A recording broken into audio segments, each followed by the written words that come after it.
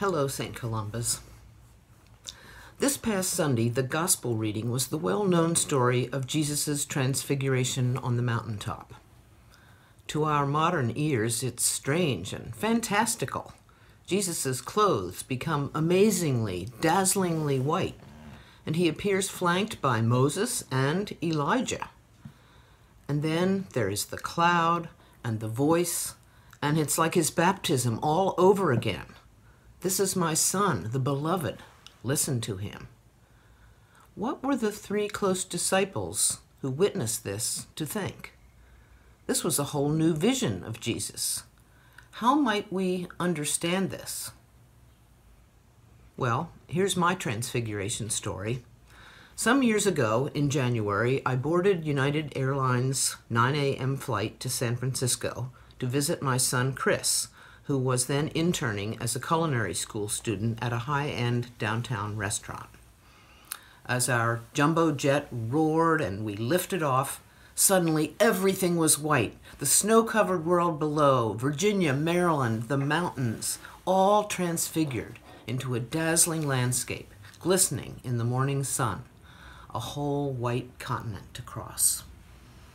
And then San Francisco. I had time to kill as Chris had to work until around 10 that evening, but then I was to meet him at the restaurant bar. I sat down and ordered a glass of one of those rich, full-bodied, oaky Chardonnays that I adore and waited for Chris.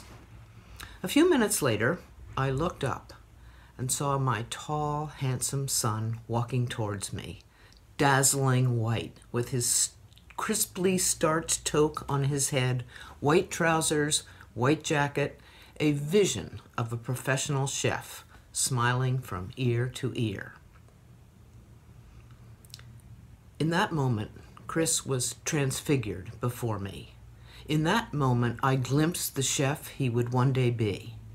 In that moment, I saw the potential and the possibility and a young man beginning to realize his dreams. It's a mother's treasured memory, a transfiguration moment. I think moments like this happen a lot. Jesus' disciples suddenly, dramatically saw him in a new way, and their sense of who he really was changed, and their faith in him was enhanced. When have you seen someone in an entirely new light? A friend whose gifts you were unaware of? A parent who you learn had endured and overcome great hardship? A young poet like Amanda Gorman showing us dazzling potential, pointing to future greatness. These are transfiguration moments even when not clothed in miraculous trappings. And like the disciples who wanted to build dwellings to hold their vision, we can't do that. The vision is fleeting. We returned to the day-to-day, like Peter and James and John, just there, alone with Jesus.